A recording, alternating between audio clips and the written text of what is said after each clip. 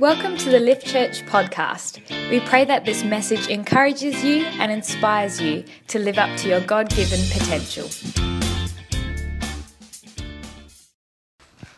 I will lead you in a shake, except I have no idea what it looks like. Let's make it up. Josh will show you what the shake looks like. Here you go, Josh. It's your moment to shine. Awesome. How's everyone going? It's a little bit quiet this morning, isn't it? Yeah? Don't know why. Maybe it's because you're ready for God's word. 2 people already. Gosh. Might be a hard morning, Beck. I think we need some interpretive dancing while I'm preaching on the side. Not the right shoes. Where's Han Chan when you need her? No, she's not here. Anyway, I think that God really wants to speak this morning. I prepared the word as I do during the week. That's what you pay me to do. And I prepared, got myself ready. And then as I was just kind of practicing and trying to pull it together, I just sensed that God was taking it in a very different direction. And so I had to change it all up. And I share that because when it happens, God has a very specific purpose for what the Word does. I love that we are told that everything that God says, that every single bit of His Word doesn't return void. It doesn't fall away. It's not empty. It actually accomplishes something. And so I really genuinely feel like God wants to accomplish something in each and every single person. And for that to happen, though, God doesn't force it into... He's not in a business of force feeding. Have you noticed that? That you can actually be at the banquet table with Jesus and you can still be starving spiritually inside. You can be completely shriveled up like a prune in the presence of God.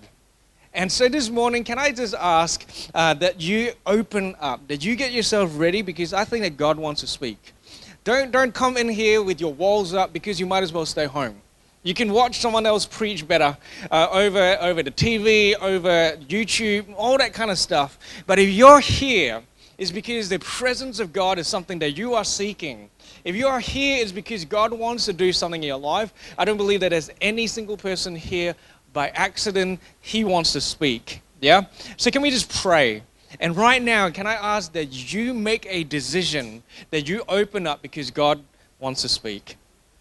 God, I pray that we open our hearts to you. I pray that we don't come with our issues and our agendas and or our minds distracted. But God, I pray right now that you want to speak something that brings freedom, that brings hope, and that it brings life. I pray that we don't walk out of this room the same, but God, that there's something in us that challenges us to see that there is so much more that you have for each and every single one of us. I pray this in your name. Amen. Amen. Turn to the person next to you and say, are you ready? Finally, there's a little bit of response going on. You know, last week I started kind of part 1 of this message. And last week was also week 3 in our Stay Woke series. So I know that might be a bit confusing. It's all available on podcast. And last week I started sharing about this whole idea of how we approach uncomfortable situations and how that completely dictates whether we grow or whether we stagnate. Yeah? Anyone remember that? If not, it's on podcast. We looked into John chapter 6 and we saw how there was a group of disciples, a massive group of disciples, possibly up to 10,000 people that had purposely given of their time to find Jesus. They came to him, they heard his teaching. Overnight, Jesus fed them all. There's a feeding of 5,000. It's in John chapter 6. And then after that, in the middle of the night, Jesus decides to go across the lake. And these people, they went and continued to search for Jesus. These people wanted what Jesus had. But then when they got to Jesus, we read about this conversation that took place. And Jesus was sharing about how they needed to eat his flesh and eat and drink his blood, which isn't referring to communion, is referring to complete surrender to everything that he teaches. We spoke about that last week. And these disciples who had literally already given up so much to follow Jesus, they said, this is too hard. This is way too hard. And Jesus says, in John 6:62, I believe, he says, does this offend you? is this a little bit uncomfortable for you, what I have just said? And we talked about how maybe sometimes Jesus is the God of your discomfort. We talked about dis-ease. We pulled apart the word dis-ease, and we said that dis-ease is a lack of ease. If you look into the English definition of the word disease, it is not an illness, it is actually a lack of ease. In fact, the original word was used as a synonym for inconvenient. So when I'm feeling diseased, I'm actually feeling inconvenienced. I'm not necessarily fighting an illness that is coming to attack me. I'm simply being inconvenienced. That's the original meaning of the word disease. And we talked about how Jesus' words caused this crowd to be diseased. Following me so far? If you are following, say yes. If not, I have to keep recapping. And we'll preach last week's message, which most of you have already heard, even though it was a great message if I say so myself. Beck told me, it's like, Nate, that was one of my favorite messages that you've ever spoken. I was like, let's put a record on and, Anyway,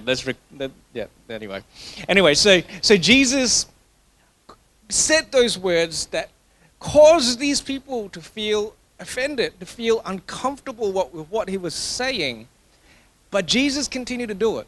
He continued to speak these words, and he explains why he did that. In John 6:63, he said, "The words I have spoken to you, they are full of the Spirit and life."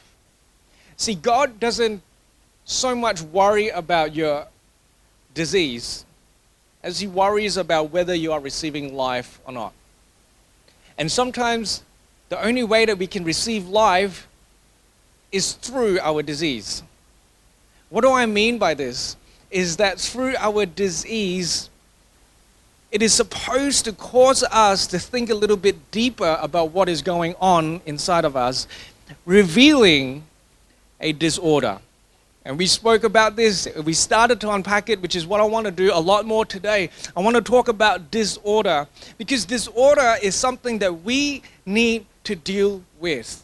Disease causes us, if we see something as a disease that we need to deal with, we go through what we talked about, the avoidance machine last week. We run away from things that causes us to feel diseased. That's what we do. But in the process of avoiding stuff, the problem is that it continues to build up fear and anxiety about the future. Basically, if you use the avoidance machine, your life gets smaller. That is what psychology teaches us about anxiety, which we'll be talking about over the next few weeks. But in many ways, when we allow our discomfort to dictate our actions and say, I need to get rid of this discomfort, we end up avoiding and our lives get smaller because we start to become fearful about so many things in our life. That's explained a lot better last week. We don't have time this week to go through that. But what we do with our disease is still important. When we go see a doctor, we actually talk to our doctor about our disease. Is that right? You go to a doctor, and a doctor say, what's wrong? What are you feeling? And you tell a doctor, oh, I've got stomach cramps, I've got a headache, I've got a runny nose, I've got a lack of energy. All of these things are diseases. But they're not really the real problem, is that right? The doctor uses those symptoms, those diseases, in order to diagnose a deeper issue that is taking place, the disorder. We need to be able to learn how to bring our disease to a place where we can get a proper diagnosis and learn about our disorder. Let me say that again. We need to take our disease to bring about a diagnosis of a deeper disorder so that we can deal with the disorder. If a doctor simply prescribes medication to deal with your disease but not your disorder, you will never get better. You will never be well. In fact, the disease will continue in your life at some point. Maybe the drugs will lose its effectiveness, and you're going to need to get stronger drugs just in order to deal with the disease. But if you're able to get to the root of the issue, if you're able to get to the disorder, then you're able to bring real change. And more than likely, when you bring change to a disorder, when you reorder it the way that it's supposed to, your diseases will also disappear. And this is what I believe that we need to do as Christians. In particular this year, I'm sensing that God really wants us to get into a deeper place where we are dealing with our disorders. What is a disorder? A disorder is a lack of order. God has created us in a certain way, and when we live in a way that is out of that plan and out of that purpose, it is disordered. When something is disordered, it is not able to function as well as it's supposed to. It might require more energy to be able to have the same output. It might break down and wear out more quickly because of this disorder in the way that it functions. And that's the same with our spiritual lives. There are so many things that are out of order. There's so many things that we are not placing in its correct position in order that we can experience life. And that was what was happening in John chapter 6 when Jesus said, I am bringing you life, but you are just seeing the discomfort that you have right now. My words is what you truly were searching for in the first place, but because it hits something deep inside, and we become so attached to our disorders that we prefer to deal with a disease rather than to bring reorder into our lives. And this is something that we see in a very interesting passage in Mark chapter 9. I'm going to read it to you. Jesus and Peter, James, and John, his top 3 disciples, if you will, they had just had a little bit of a mini retreat, and they were away from the rest of the disciples. And so they were coming back. Verse 14 says this: When they came to the other disciples, they saw a large crowd around them, and the teachers of the law arguing with them. As soon as all the people saw Jesus, they were overwhelmed with wonder and ran to greet him. What are you arguing with them about? He asked. A man in the crowd answered, Teacher, I brought you my son who is possessed by a spirit that has robbed him of speech. Whenever it seizes him, it throws him to the ground. He foams at the mouth, gnashes his teeth, and becomes rigid. I asked your disciples to drive out the spirit, but they could not. You unbelieving generation, Jesus replied, how long shall I stay with you? How long shall I put up with you? Bring the boy to me. So they brought him. When the spirit saw Jesus, it immediately threw the boy into a convulsion. He fell to the ground and rolled around, foaming at the mouth. Jesus asked the boy's father, how long has he been like this? From childhood, he answered. It has often thrown him into fire or water to kill him. But if you can do anything, take pity on us and help us. If you can, said Jesus, everything is possible for one who believes. Immediately the boy's father exclaimed, I do believe. Help me overcome my unbelief. When Jesus saw that a crowd was running to the scene, he rebuked the impure spirit. You deaf and mute spirit, he said, I command you, come out of him and never enter him again. The spirit shrieked, convulsed him so violently, and came out. The boy looked so much like a corpse that many said, he's dead. But Jesus took him by the hand and lifted him to his feet, and he stood up. After Jesus had gone indoors, his disciples came to him privately and asked, why couldn't we drive it out? He replied, this kind can only come out by prayer and fasting. Why am I bringing out this passage? It's because it's kind of a little bit out there. See, to set the scene, Jesus had actually set and empowered his disciples out to continue his earthly ministry. In fact, after a little bit of training, he sent them out. And these guys, they were going out, they were preaching the gospel, and they were praying for sick people and they were being healed. They prayed for demon-possessed people and they were being set free. This was happening all over Israel. And then in this scene, these very same disciples who had seen so much success in what they had been doing, they encountered a man who brought a son who was deeply, deeply distressed. And I would think that this dad himself would be equally distressed by what had been taking place in his life.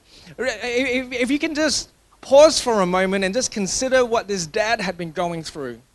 This son of his, right from young, from childhood, he's still not very old, but even right from this young age, suddenly he loses his speech, which is, for me, it was kind of interesting because when Jesus asked what's wrong, This man says, oh, he's got a mute spirit that stops him from talking. But really, the deeper issue is that this spirit would randomly take this child and flip him in the fire or flip him in the water and try to kill him. I'm kind of like, Dad, you got your priorities wrong. Your son doesn't need to talk. Your son needs to be, there's something else that's going on. Anyway, that's a side note. But Jesus was talking to this man, and can you just imagine having to watch over your child because you do not know at what moment they're going to flip out? Can you imagine? Think about any child that you have seen that you love, and can you imagine that one moment they are happily playing with you, and next moment they are bolting to run and jump into a fire? And that is random, at any moment, at any time. Can you imagine how much your life would be defined by this situation that is taking place? In fact, in those kinds of small towns, maybe the whole town was defined by this child. Because at any given moment, at any given day, this child would be running into danger and into death, and someone would have to swoop in and save him. Can you imagine what this dad's identity was like? Can you imagine what it was like to be this child's father, savior? His whole life would have been wrapped up in this pattern of existence. And so this dad, he's about Jesus' ministry, searches out Jesus, only finds his disciples, but that's maybe good enough. People have said the disciples can do what Jesus does. And so this dad comes to the disciples and said, can you do something about this? The disciples try and nothing happens. And this causes a commotion. And the Bible tells us that a crowd began to form. And who was in the crowd? Do you remember? It was the teachers of the law. The teachers of the law is never good news in the New Testament. The teachers of the law were Jesus' opponents. They hated how Jesus was taking authority away from them. They hated how Jesus had this authority and this way of teaching that caused people to want to listen. He would pull crowds together, and so they hated this Jesus. And he didn't look like the Messiah that they were waiting for, because they were waiting for a political Messiah when the real Messiah of their soul, of their eternity, was right there in front of them. And when the teachers of the law would gather together, it was always to test what Jesus was going to do. It was always to watch for an opportunity to take Jesus down. And so Jesus re-enters into the scene, and he sees this crowd of people, and he sees the teachers of the law, and immediately what did he say? He says, what are you guys arguing about? Wherever the teachers of the law come, it becomes an argument that is taking place in that moment. There is something intellectual that they are trying to hash out. And maybe there's conversations like, maybe Jesus isn't as good as you think he is. Or maybe Jesus doesn't care about you. Or maybe you're not good enough.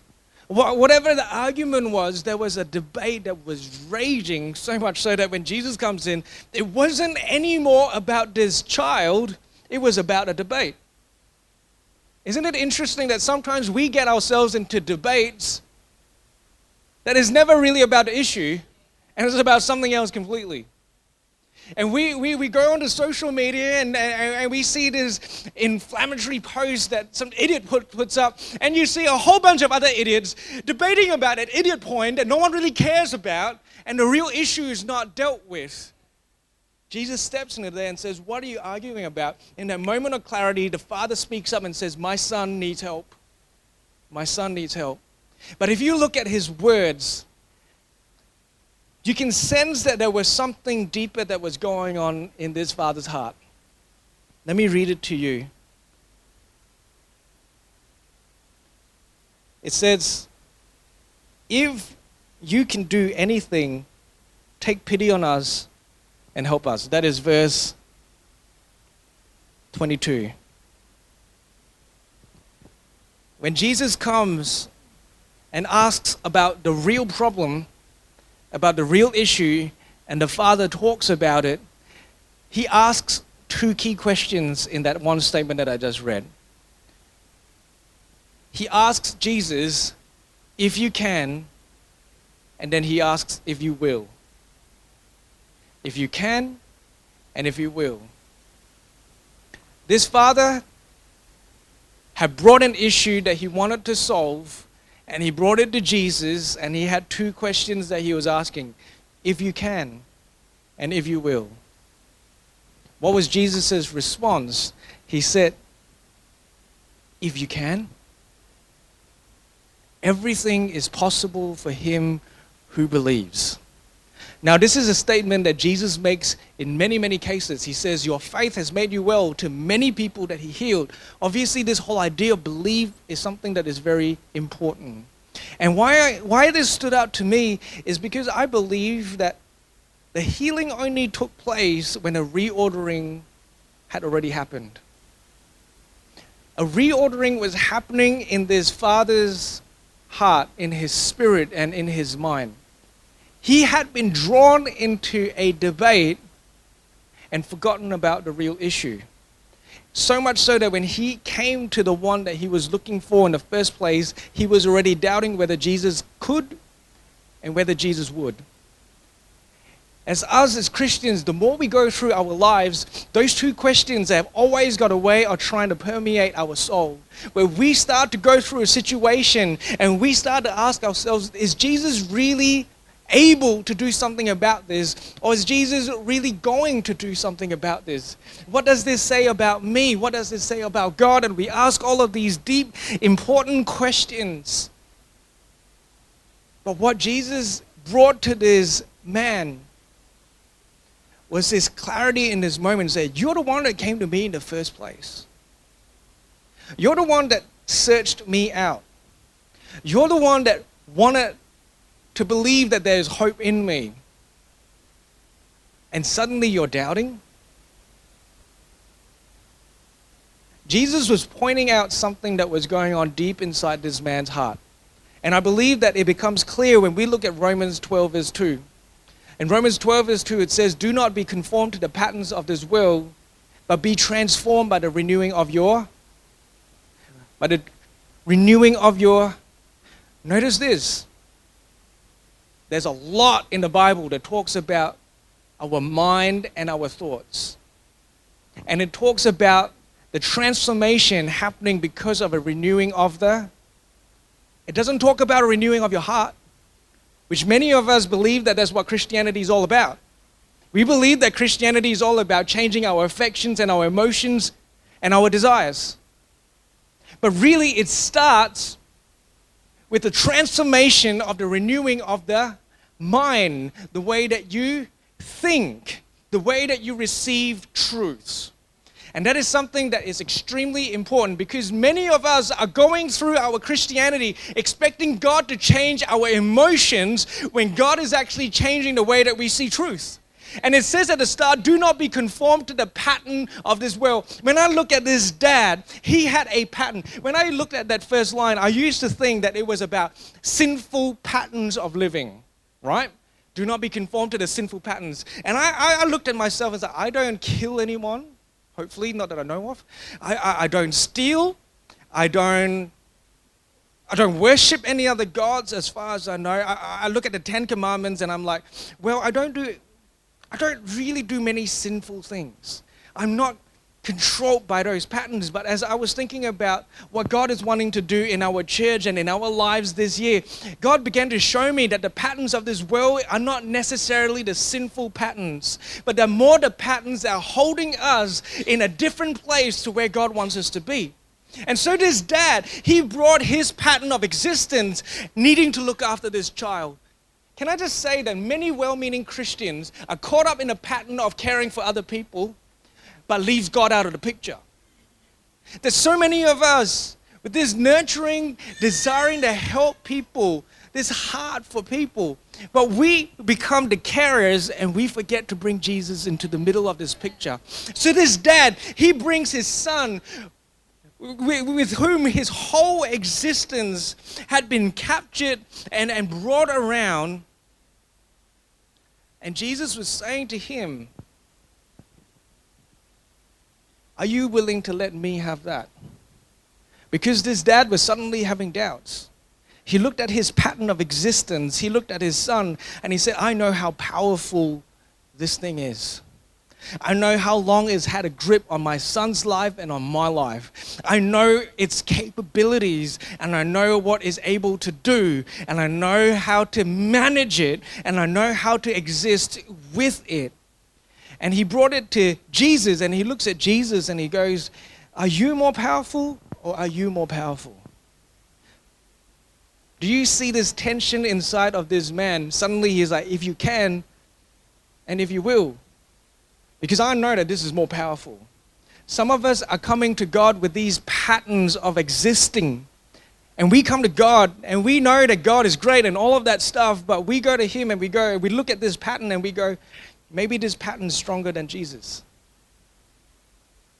At least I know how to manage this. Some of us are living with patterns of existence that are holding us back from what God is wanting to do because we don't know if God can and if God will.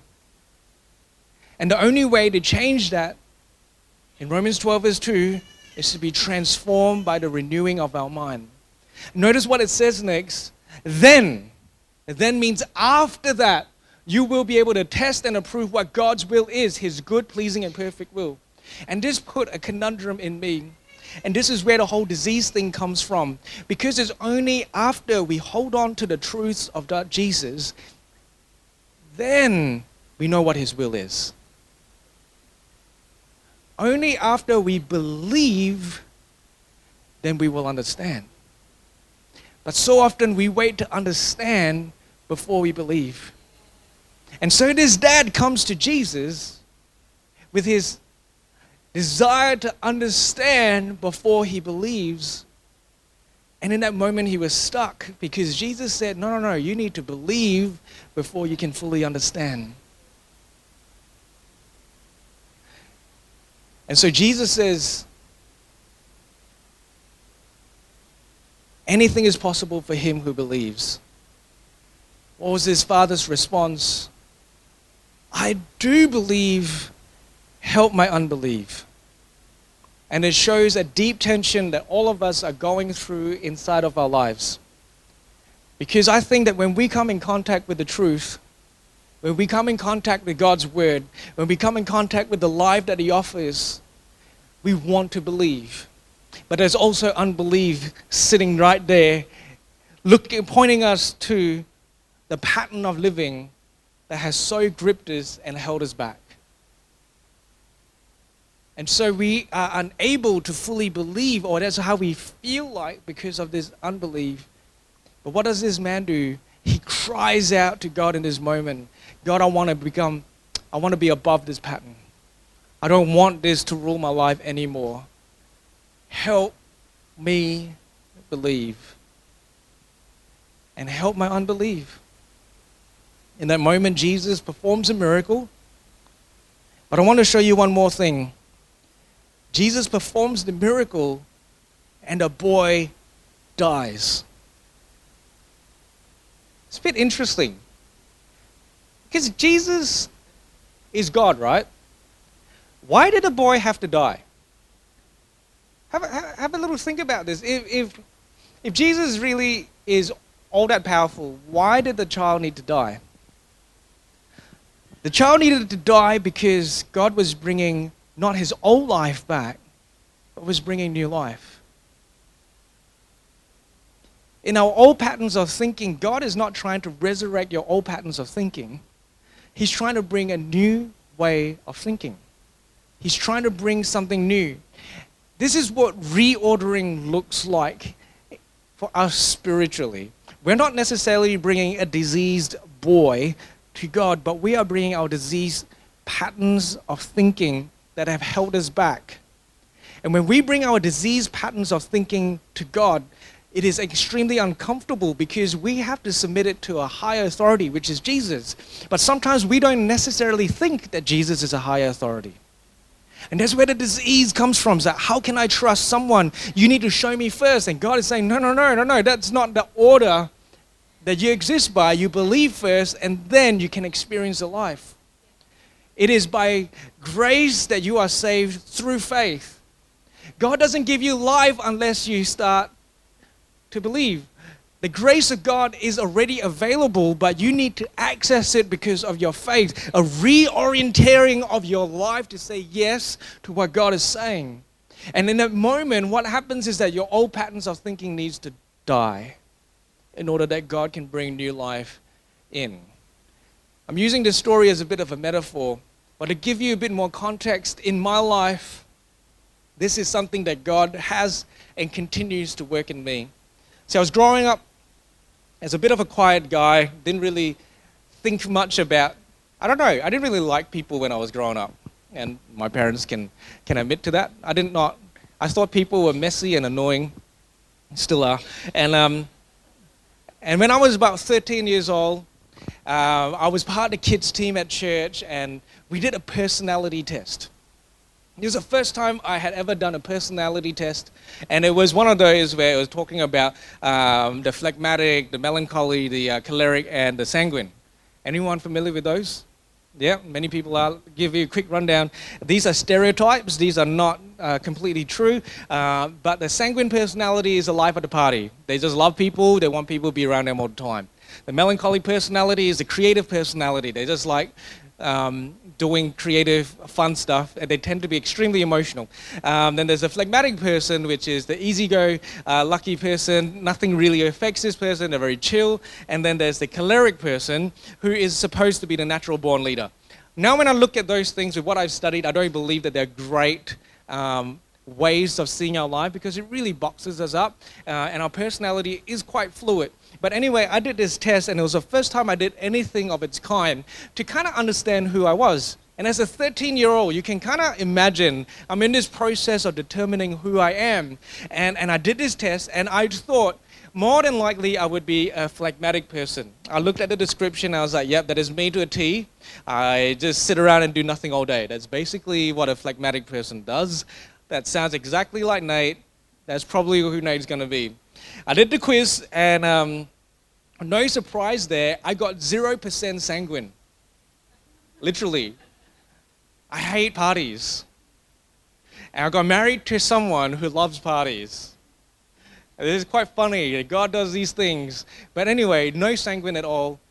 But my number one surprised me. 13-year-old Nate was not expecting it. I literally was surprised because I got my highest personality type as a choleric. I wanted sanguine. I didn't want choleric, because what choleric meant was a certain type of leader that I did not like. It's a strong, powerful leader that would trample over people in order to get things done. But the more I looked into it and the more I existed, I was like, okay, yeah, maybe this is right. And for the next decade of my life, I recognize now that there was an awakening inside of me that I was like, maybe I'm made to be a leader. Maybe I'm made to be a leader. Maybe I'm made to lead. Maybe that's what I'm meant to be doing with myself. But over the next 10 years was probably,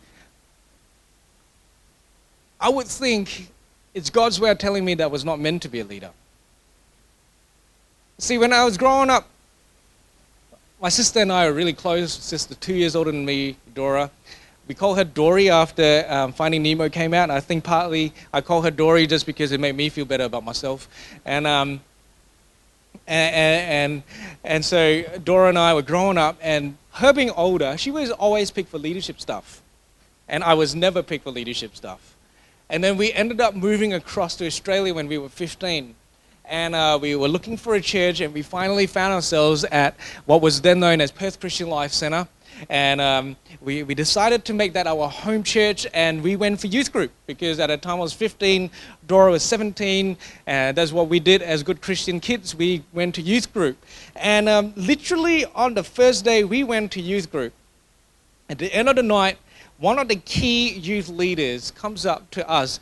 This is the first time these two little Asians were at youth group, and so we stuck together. That's kind of what Asians do. Can I hear an amen? Asians, we know our type, we know our people, and we feel safe amongst our kind. So Dora and I were stuck together the whole night. And this youth leader comes to us. turns to Dora and says, hey, would you like to join like the leadership training group? Because I think that you got leadership written all over you. I was standing right there. I didn't even get a hi. I got no eye contact.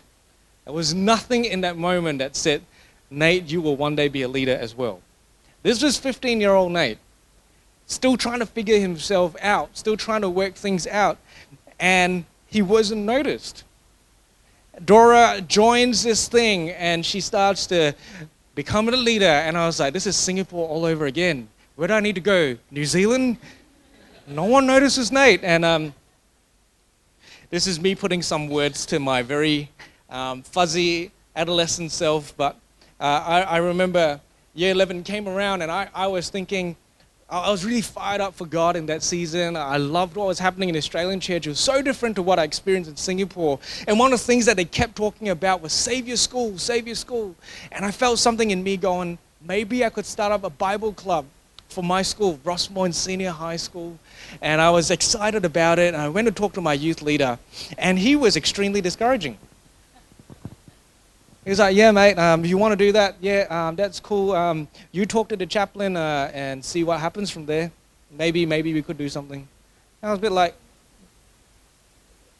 what's going on here? I was like, you know what? I'll do that. At least I can do that. I went and talked to my chaplain, who was even worse than my youth leader. I don't know what's wrong with these people. They didn't see leadership goals standing in front. I got choleric as my top personality, people. I stood there, I went to my chaplain, and my chaplain literally said something to this effect. She said, Rossmoyne's a very hard school. The Bible club won't work. And that was about it. Literally. My leadership aspirations at that point was getting a really massive slap across the face. And I started to develop a way of thinking, a pattern of thinking, that as much as I felt that God had put something in my life, I was always needing to know whether I was good enough to make that happen. It was a pattern of thinking that began to grip me, so much so that when I did get leadership positions, I was always worried about whether I was going to be an effective leader. I was spending my whole time trying to read people in the room to see whether they truly was leaning into my leadership. Any little thing that would say that I'm not a good leader would stay in my mind for days and would rattle around in my head and start to speak to me about how maybe I got it wrong. And that continued on.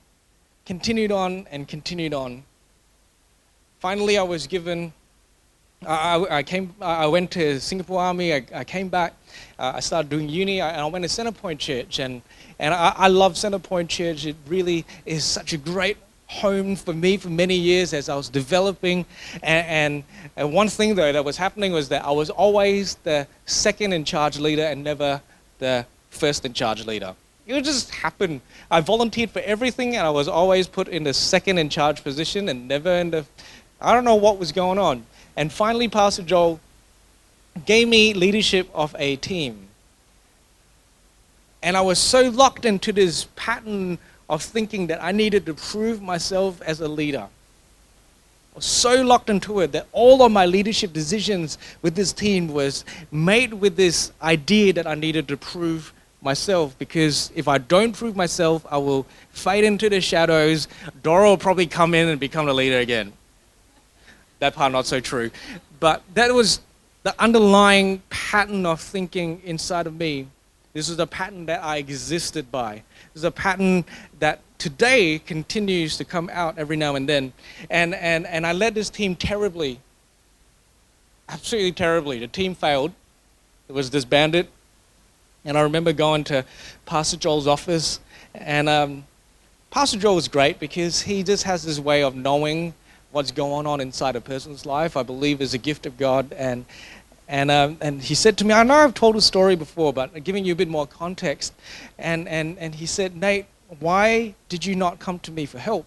When all of this was going on, I had no answer. And then later on, he just looked at me, just a few seconds later, he looked at me and he said, Nate, you are a good leader.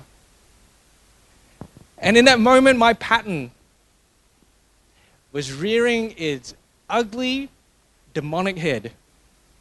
Because what my pastor was telling me, which I believe was the Holy Spirit trying to break through my walls and break through my patterns and trying to say something about where I'm going and who I'm meant to be. Right? I needed to hear this, but in that moment I was extremely diseased with hearing those words because I was like, I have not proven myself. You do not say that to me. These are pity words. These are pity words. I don't need your pity words, Pastor Joel. I need to know whether I really am a good leader. But Pastor Joel simply looked at me and said, you are a good leader. The reason why I chose you for this is because you are a good leader. And something was breaking on the inside of me. In that moment, I needed to let that pattern die in order to be able to hold on to the truth that God was bringing to me. God was breathing new life into a 10 years of experience of what I thought was being overlooked, of being told that I am not good enough, and of being told that it's really too hard and you don't have the capacity or the effectiveness to really make change in this arena. Those words, I needed to let it die in order that the new word of God would speak to me. To this day, that pattern still rears its head. Last week, I was at a state executive meeting, and Pastor Joel, chairing the meeting, a couple of times said to me, Nate, would you like to follow up on this? And I was like, no way, Jose. I'm the second youngest on this team by far. And there was like, I think he's 30-year-old, and then I'm 33, and then it jumps to something like 45 or something like that. And Pastor Joel wanted me to follow up with a couple of people who were in their 50s, and I was like, you got 50-year-olds for that. Give me 30-year-olds, I can deal with that. Don't give, and there was something in me that said, I'm so uncomfortable with this. There was something, you know what the words were? I'm unproven. Are you sure you want to give that to me? The pattern was bubbling up and trying to bring its nasty zombie hand to grip my heart again. And then I just remembered, if God's called me for this, He knows I can do this. You know, there's some of you that are listening to patterns of thinking that have stopped you from understanding who God is and who God says you are. There's some of you that have got patterns of thinking that have been brought about by situations that no person should have gone through. There's some of you that have got patterns of thinking that have gone that because of situations that have said certain things about who you are. And sometimes we think that these are positive things. Some of these come from the successes that we've had. Some of these come from the failures that we've had. But we allow these patterns to dictate the way that we live. You know, we watched a movie last night. It was called Only the Brave, and it was about these firefighters in America. And at one point, the character said this, and I just love it. He said that we don't see things the way that they are. We see things the way that we are. Our patterns of thinking cause us to say yes to things and to say no to other things. My pattern was destroying me from the inside out. And I didn't even know it until the truth came. Letting go of my pattern was one of those moments where I needed to die in order to live. Do you know in Romans 12 verse 2, we read this and it sounds so amazing and it sounds so great. Do you know what Romans 12 verse 1 says? It's like, therefore, present yourself as a living sacrifice, holy and pleasing to God. And we tend to take these two verses and we split them up. One is about worship and living for God, and one is about thinking and being renewed in our thinking. No. Paul put them together. You present yourself as a living sacrifice by dying to your old patterns. You present yourself as one who can truly live for God and be consecrated for God when you have released yourself from patterns of thinking that is not aligned with the truth of God's word. And so God, over this year, over the rest of your life, is trying to bring truth that brings freedom, that brings hope, and brings life. Some of you are meant to be leaders, and some of you are meant to be doing amazing things. Some of you are meant to be just the dreams and the visions that you got of your life. They are so overwhelming that they scare the crap out of you sometimes. And you say no to those things because you're looking at your pattern and say, I could never do that. But God is saying over this year, if I've created you, I have resourced you, and I'm going to grace you for this. If we are to truly access the life that God has for us, we need to reorder our thinking. Reorder the truths that we are subscribing to. Some of you are still sitting on the fence regarding Jesus because you're looking at your life and you go, well, I've done pretty okay for myself, so I don't need Jesus. Maybe that's your pattern. Maybe Jesus isn't what you thought he is. Maybe your patterns of what you thought success were, are they really all that great? Having a nice house, having money, having raised a family, having all of these things, are they truly success, or are you still searching for something more? What are some of the areas in your life that are disordered, that you have come around and you have lived according when God has got so much more for you? If we can get the band up this morning.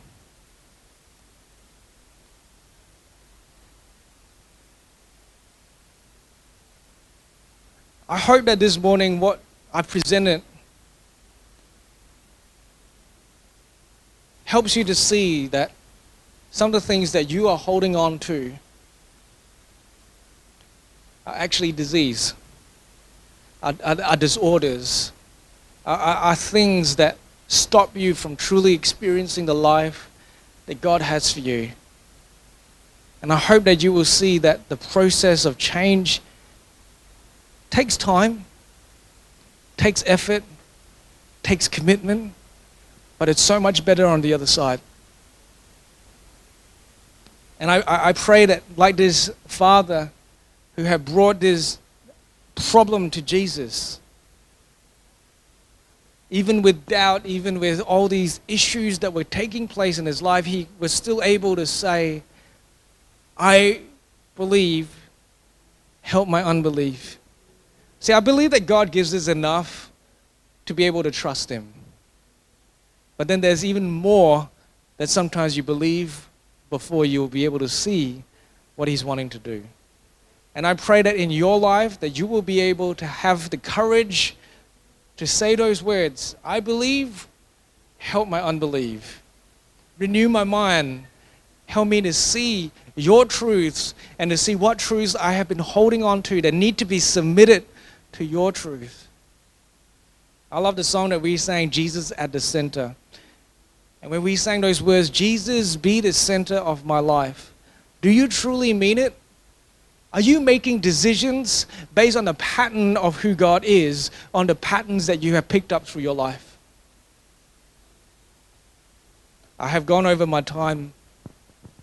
And so this morning, if I can get everyone just to stand up, we are going to finish in just a couple of moments. We're just going to sing this song, just that verse. We're going to sing it as a prayer. And I pray that you just allow God to speak into your situation, into your life. Because I believe that God wants to bring truth to people today. He's going to remind some people of things that he has said to you previously that you have pushed away. And this morning, I believe that there's a reordering that God is doing in your life.